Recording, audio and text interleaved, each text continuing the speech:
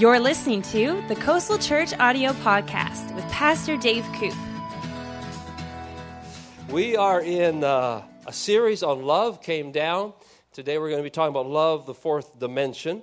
So let's get into the word for this afternoon. Quick review. Beginning, we started the series off by saying that faith works by love. Out of Ephesians, Paul talked about faith being energized or activated by love. Remember that our Lord said, with faith we can move mountains. That's pretty powerful. He said, faith is super powerful, and it will move things in your world. And it's a supernatural thing. It'll move. But it happens by faith. If you have faith as a seed of a mustard seed, you can say to the mountain, move. So faith is incredibly powerful. But then we learned that faith works by love. A car moves, but how many know a car has to have fuel in the gas tank before it moves? If you get into your car and you try to start it, what's the first thing you do? You look at the gas tank. Is there any fuel in there? There's no fuel. Obviously, you got to fuel up, and then your car has got power again. Or if this microphone works by a battery, stops working, we say, check the battery. Is there power in that battery? If there is, then the microphone's going to work. So with our faith, if our faith is like, oh, God, how come nothing's happening? It just feels like prayers aren't being answered. I feel like nothing's changing or moving. Then we have to check up on our love, because faith works by love. You have to check up on your love walk, because if the love walk isn't there, the faith doesn't work. Faith works by love. Faith is energized by love. So then we moved on and talked about, who puts love in our tank? God puts love in our tank. Our heart is the gas tank for the love, and love gets poured into our heart. Now, you can't just have a one-time fill-up and you're done. You know, we're not some type of a hybrid that gets, a zillion miles a gallon. We have to fill up quite often. Every day, as a matter of fact, you got to fill up your love tank. And you fill it up and you refuel it, and then we're able to walk by faith. Every day we live by faith, correct? The just shall live by faith. So every day we need faith. So every day we need God's love. Does that make sense so far? Have I lost anybody?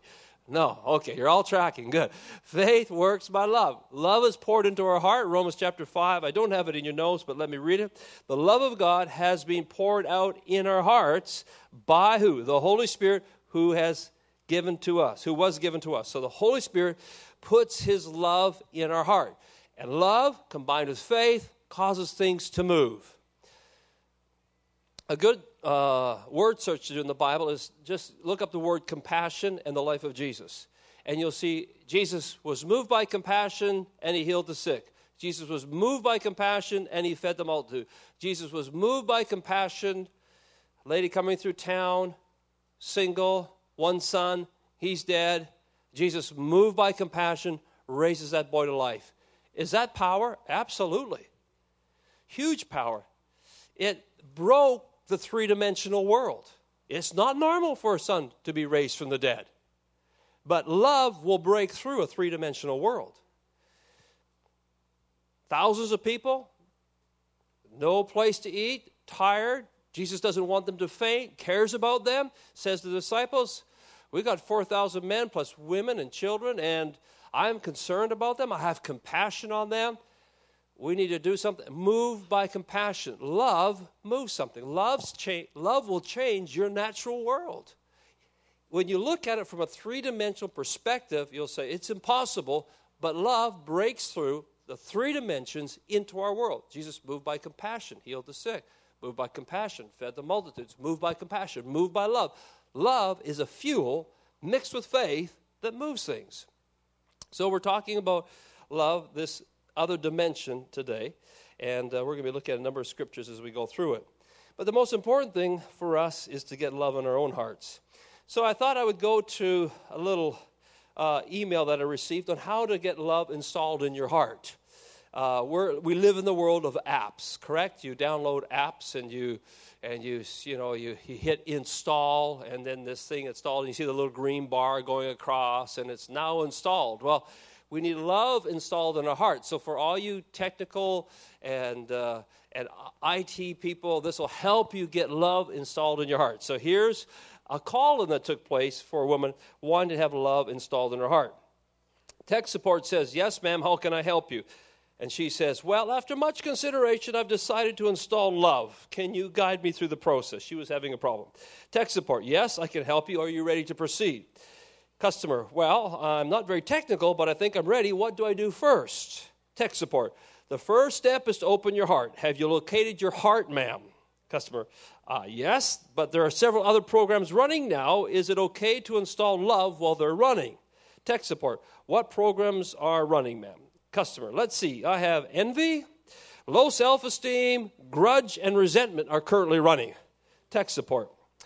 Well, love will gradually erase past hurt from your current operating system. It may remain in your permanent memory, but it will no longer disrupt the other programs. Love will eventually override envy with a module of its own called high self-esteem. However, you have to completely turn off grudge and resentment.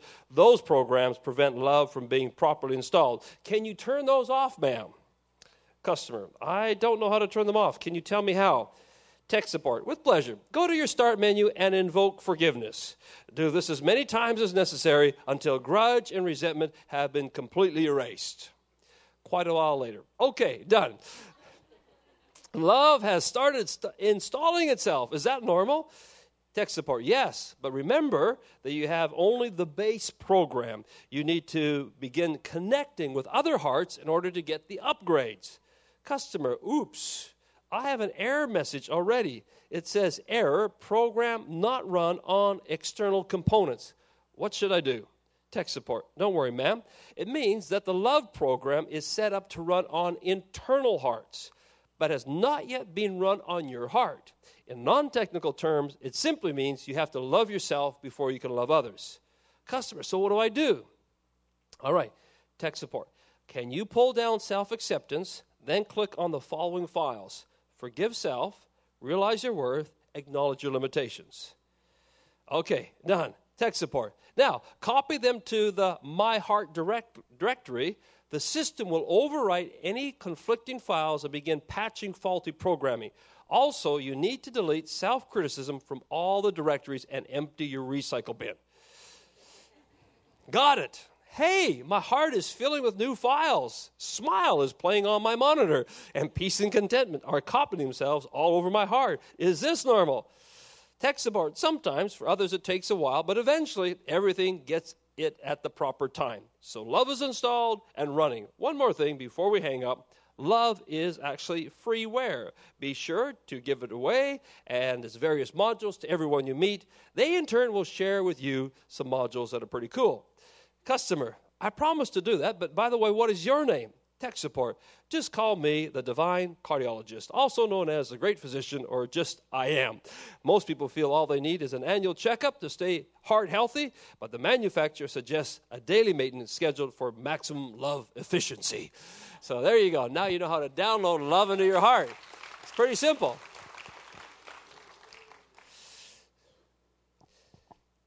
Paul writes to the church in Ephesus.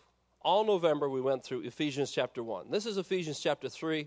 In Ephesians 1, he was praying for them. He prayed, I pray your eyes would be open. I pray that you'd understand what God has for you. I pray the power that he has, you'd understand that. I pray you understand the possessions that you have in Christ and even just the position you have as being adopted children. Now in Ephesians 3, he's still praying for them, and here he's praying for them really that they get a grip on what love is. So let's go to Ephesians chapter 3, and I put in verse 10 and then verses 14 to 21. Verse 10, it says, to the intent that now the manifold wisdom of God might be made known by the church to the principalities and powers in the heavenly places. He said, this wisdom that I'm praying that you get, if the church gets it, they'll make it known to a heavenly realm.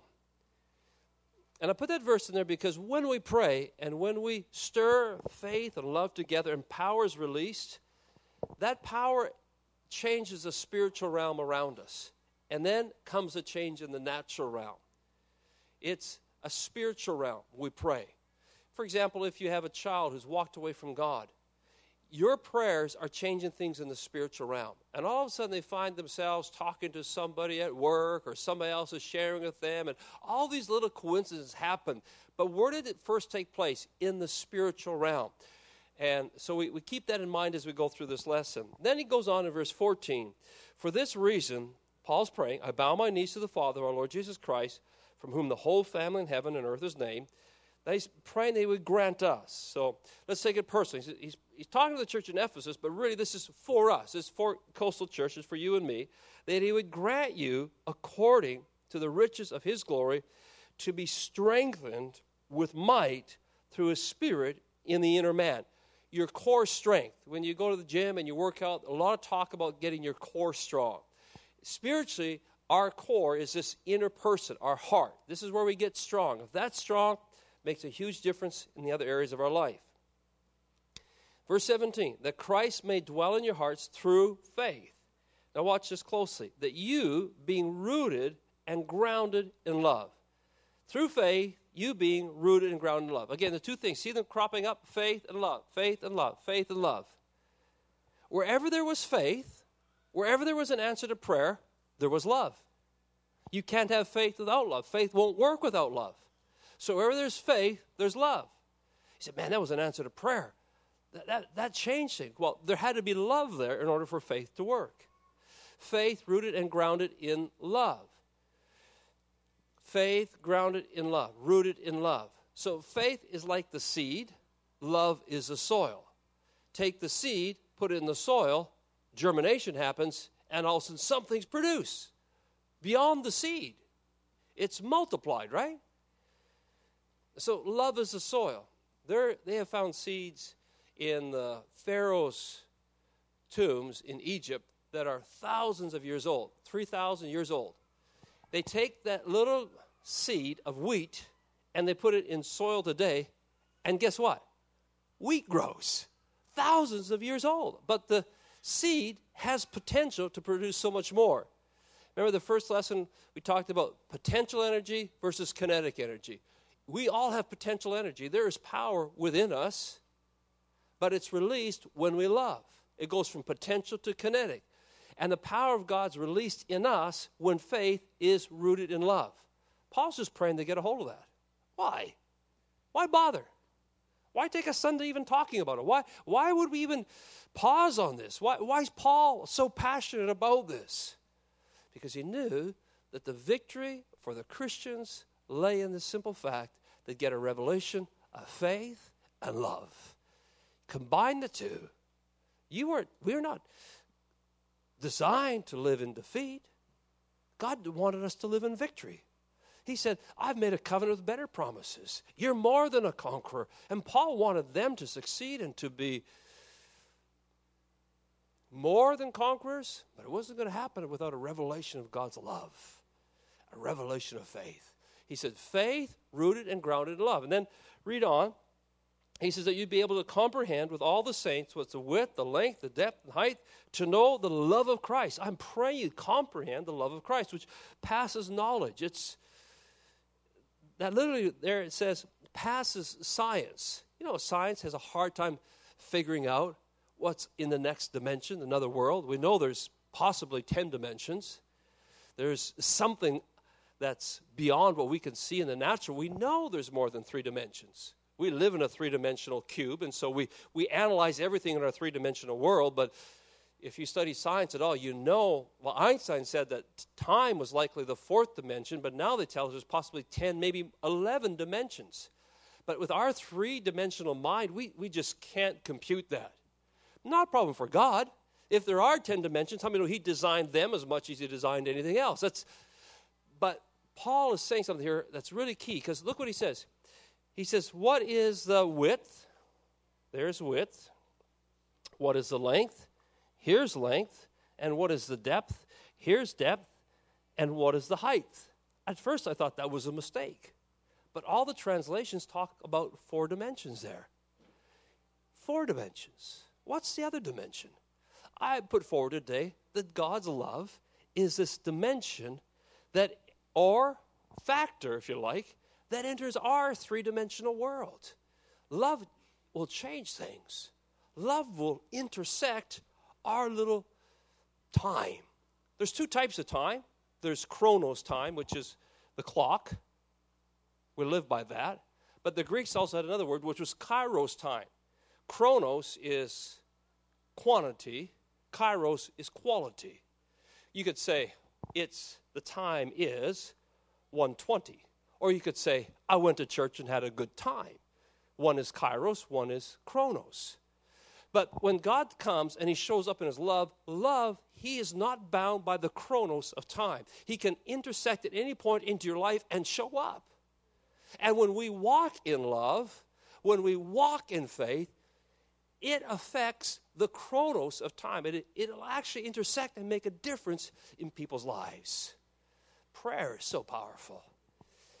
When it's mixed in love, when it's rooted in love, it changes things. Wow. We're here today because love changed us, right? All those cardboard testimonies we had last week, 40-some cardboard testimonies. You know, we had Joel there who used to come to church in a wheelchair, now jumping and walking. What happened? Love intersected. We had somebody who said, this baby will never be born normal. You must abort the baby. And she held up her baby. We had somebody said, you can't have children. They had children there. We had so many different cardboard testimonies. I thought myself was a loser. Then they turned over the cardboard testimony. I thought, this was my life before, after. Every one of them, love had intersected their world. It can intersect our three-dimensional world. So Paul was writing to them about this. Then he said, I pray that you know this. Then in verse 20, now, that's an important word because it joins the previous thoughts. When will things be exceedingly abundantly above all we can ask or think? When will this power work in us? It works in us when we understand love. It works with us when we say, faith works by love, rooted and grounded in love. But if we don't have a revelation of that power stays in seed form. But when that seed drops into the soil of love, the power is released. Wow. Paul's praying. I pray you get a revelation of that. I pray you understand that. I don't know if you watched the news or read the newspaper this past week, but they're in Geneva. They're trying to find something called the God particle, and it's the Higgs boson. It's a little particle of matter that they feel if they can find it, it will answer the question, why does energy have mass? Light doesn't have mass, but other energy has mass. Why is that? That's been a question that's puzzled scientists for years. And so in Geneva, they have these accelerators that accelerate energy, and then they crash it together, and then they take pictures of it and measure it, and they think, they're not sure, but they think they found this God particle or this Higgs particle. Higgs was a scientist who came up with it. And they're trying to find out what holds everything together. What is that that's holding it all together? They're drilling down to the smallest atom, trying to find that out. Paul says in 1 Corinthians chapter 15, he said, in a moment, and that word moment is the word atomus in the Greek. In the smallest division of time, in the smallest, minutest atom, in a twinkling of an eye, God will raise us up. What's going to do that? Scientists are looking for what's holding it all together. And Paul says, in a twinkling of an eye, God's love will raise us up. Maybe one day scientists will say, hey, I think we've figured out what's holding the universe together. I think it's God's love. Don't hold your breath on that one, but it might have. But didn't God say, heaven and earth will pass away, but my word will not pass away? He spoke his word. So maybe they'll get down the fact, you know what? What's holding this universe together is some sound waves, some word that was spoken that's holding it all together. Heaven and earth will pass away, but my word, my spoken word will not pass away. So they're searching for it, and it sounds like good science, and it's exciting to listen to. But as a believer, science drills down to that, but as a believer, Paul's drilling down to the spiritual side of it, and he says, love, a revelation of God's love will release his power through you. Love will also interrupt your life, interrupt your three-dimensional world. It did that for Mary. So go with me to Luke chapter 1. It's there in your notes, and let's read the Christmas story, and look how love intersected her world. Love interrupts her world. Luke chapter 1, this is a Christmas story, verse 26. Now in the 6th month, the angel Gabriel was sent by God to a city of Galilee named Nazareth. Okay, Gabriel is one of the top angels, all right? So it's like, Gabriel, you have an assignment. Go to Nazareth, meet Mary, have a chat with her. So Gabriel goes, lands in Nazareth. Not bound by time, not bound by space. He shows up in Nazareth. Mary's a virgin, betrothed to a man whose name was Joseph of the house of David. The virgin's name was Mary. And having come in, angel comes in, the angel said to her, rejoice, highly favored one. Now remember that part, we're going to come back to it. The Lord is with you. Blessed are you among women. Exclamation mark. But when she saw him, she was troubled at his saying and considered what manner of greeting this was. That's like saying, the angel shows up and it's like, Mary, you're highly favored. And you're blessed among all women. And she goes, really? I'm troubled. I don't get this. And so the angel says, don't be afraid, Mary. You have found favor with God. And behold, you will conceive in your womb and bring forth a son, and you will call his name Jesus. He will be great, and he will be called the Son of the Highest, and the Lord God will give him the throne of his father David, and he will reign over the house of Jacob forever, and of his kingdom there will be no end. Sounds pretty sovereign. You will have a baby. He will reign. You will name him Jesus. It sounds pretty much like God is interrupted, and this is what's going to happen. And Mary says to the angel, just one question. How can this be, since I don't know a man? It wasn't like she was rejecting. It was an honest question. I just don't understand. How can this be? The angel said to her, Mary, the Holy Spirit will come upon you. The power of the highest will overshadow you. Therefore, also the Holy One who is born will be exalted, or will be called the Son of God. Indeed, Elizabeth, your relative, has also conceived a son in her old age, and this is now the 6th month for her who is called barren, for with God nothing will be impossible. Your aunt's already got a miracle, but you're getting even a bigger miracle. So, Mary, this is going to happen. And Mary's response is classic. She says, behold, the maidservant of the Lord. Let it be to me according to your word. And the angel departed. Mary said, you know what? I don't understand it, but I'll believe it. The Bible says, trust in the Lord with all your heart and lean not on your own understanding. Have you ever been following God and said, God, this does not make sense, but nevertheless, let it be to me according to your word. I'm going to follow it. It does not make sense, but let it be to me according to your word. Mary gives that great response. Mary's life was majorly interrupted. She lived in a three-dimensional world like you and I do. Poor, in a village, teenager, mom and dad. She would have shared her home probably with the animals that they cared for.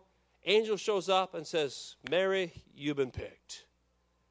And her life changed. God didn't call ahead and say, can you please send Mary a text and let her know that I'm going to be showing up in a little bit? Gabriel will be coming. There's no text. There's no advance warning. Just one day the angel shows up. God doesn't have to give us any advance warning. He just intersects with his love, our world. For God so loved the world that he gave. He first loves us, then we love him. Love invades our little world. And there's Mary, and now she's pregnant. She's engaged. Got to explain it to Joseph.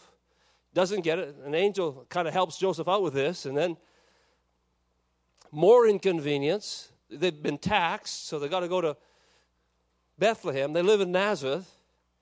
And I know the pictures that we get are of Joseph leading Mary on a donkey, but there's really no reference to that in the Bible. They might have had a donkey, but they likely had to walk. Folks, it's 110 miles, 110 kilometers uphill from Nazareth to Bethlehem. And ladies, you've been pregnant, and if you had to walk 110 kilometers uphill, there's no Starbucks along the way. There's no Chevron convenience store. There's none of that. There's not even a rest stop except for maybe some trees and a brook or something. But it's 110 kilometers. And they've been taxed, which doesn't help the matter. They get to Bethlehem, and I always wondered, where are Joseph's family anyhow? His family's from Bethlehem, so I would just assume they could knock on the door and say, hi, we're here in town. You got a room? But maybe Joseph thought that through, and hi, I'm here, and this is my teenage engaged girl. Yes, she's pregnant. How did she get pregnant? Well, this angel showed up. Gabriel himself, and he told Mary that she's highly favored and above all women, and she would have the Messiah. And maybe he played that through in his mind that, I'm just not going to go there. They're not even going to try that. Because they end up looking for a place to stay, and there is no place to stay. So you know the story. They find a stable, and they go in the stable, and, well, if you've been to a barn, it's basically a barn. Cows, sheep, some donkeys. Cows and sheep and donkey have one thing in common, manure. It smells, it's stinky, it's hay, and they're there. And it's no midwife. It's not sanitized like St. Paul's Hospital. Joseph never delivered a baby. I wouldn't think. He's a carpenter, not a paramedic. And there they are. And Mary's like, wow, this is God, just one question. I can see Mary wanted to ask this. She doesn't, but I can see her wanting. God, just one question. When Gabriel came to see me, he talked about something about kind of highly favored thing. There was like a blessed among all women. I'm just wondering when the perks are going to kick in, because so far I haven't had much of anything. Where is this highly favored stuff? And yet, but love had interrupted her world. Love had visited her.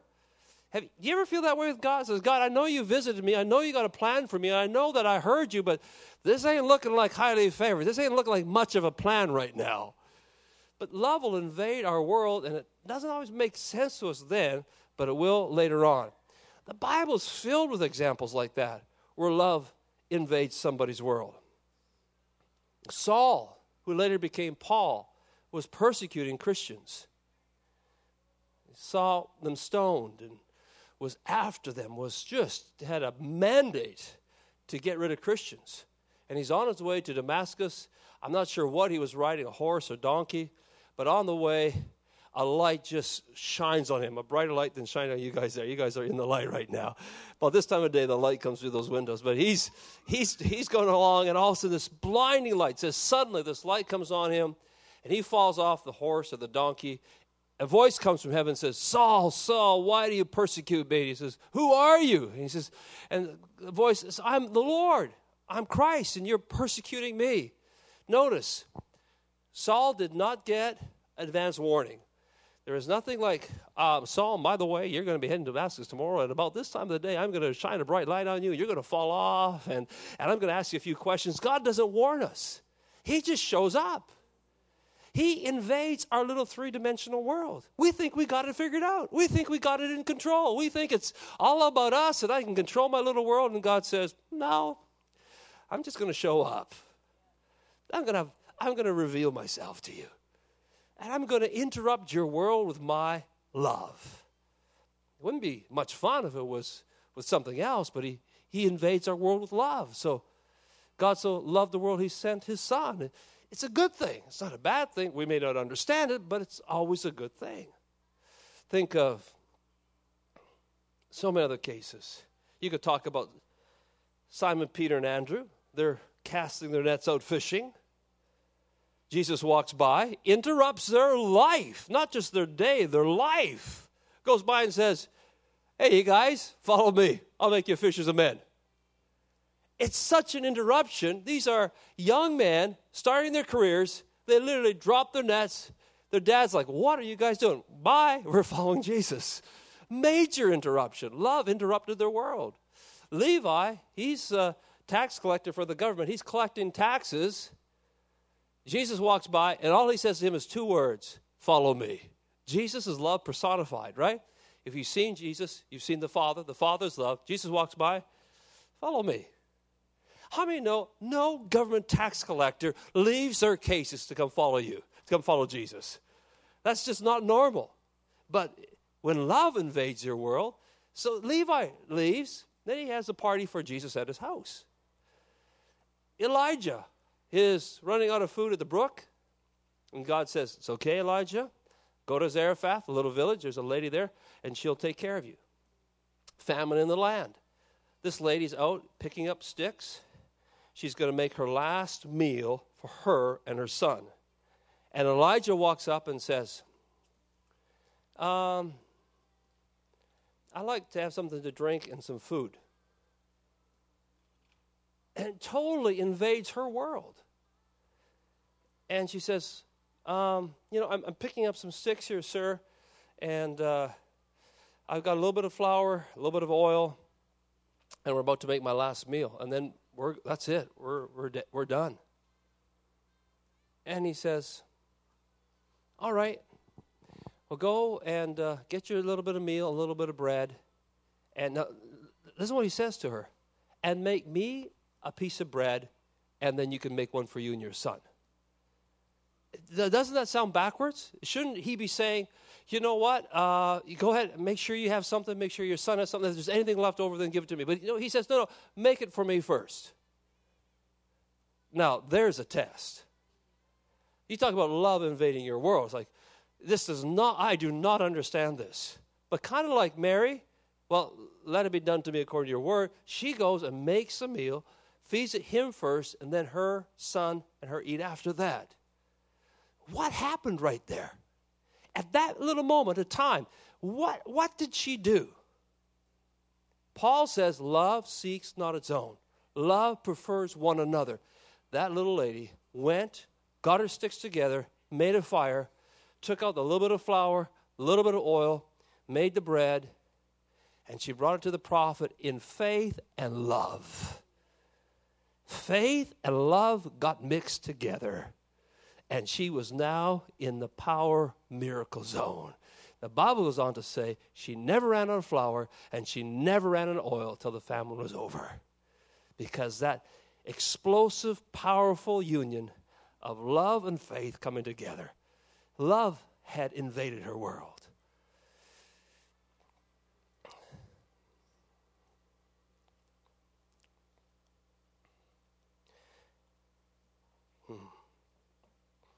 Lots of examples, great examples we could go to, but just for the sake of time, let me go to the last point. God's timing may not make sense for us. Luke 2 verse 19 says, but Mary quietly treasured these things in her heart and thought about them often. She didn't understand it all. I'm sure it made sense later on. But later on, she would look back and reflect on it, even as she was going through it. When you experience those things in life, and you think, God, what's going on? It can make you bitter, or it can make you better. And you say, God, what are you doing? But Mary says, God, I just trust you. The woman at Zarephath, God, I'm just going to trust you. And know that God's got something in this.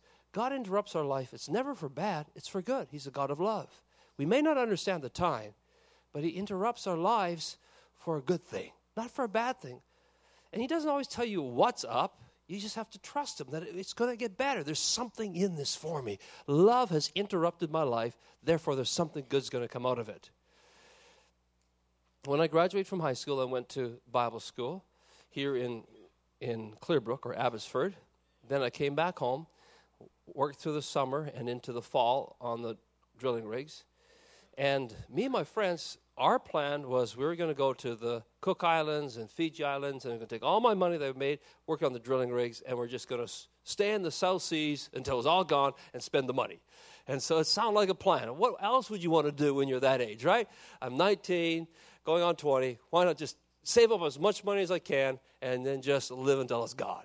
And so we got it all planned out, got all the shots, the malaria shots and all the shots, saved my money, got the tickets, and I'm all ready to go. December comes along, and I get some phone calls, and God interrupts my plans. Inconvenient and just disruptive. Love shows up, and God visits me in a real divine way, and he impresses on my heart, go back to Bible school. I thought, what? What's with that? So I worked through Christmas Day. I worked the following week. I said, this makes no sense. I had to cancel my plans, phone my friends. It was really inconvenient. It was awkward. I went back to school. I'm in school. I was like, God, what am I doing here? I don't fit. It's second semester, and things have changed, and I could be in Fiji. I could be in the Cook Islands. It's raining every day in Vancouver, in the lower mainland. I could be there in the sun with my friends. What am I doing here? And God just was working on my heart. Just trust me. Just trust me. Guys, this is for you. 2 months later, I noticed this beautiful blonde-haired gal. And I went, oh, God, I got to figure it out. I know why you wanted me here. And I met Cheryl, and I'm so glad that he interrupted my life. I'm so glad he interrupted my plans. And the rest is history. Sometimes we don't understand when love interrupts our world. Say, God, what are you doing? But it's never for bad. It's always for good. Love interrupts our world. It did for Mary, but it was for great things. Love's in our heart. When we pray with faith in love, the world around us will change. I hope this Christmas season, if you haven't experienced the love of God, that you will. God is pursuing us, if you like it, with his love. Thank you for listening to this podcast. If you would like to download free notes from this message, then visit our website, www.coastalchurch.org.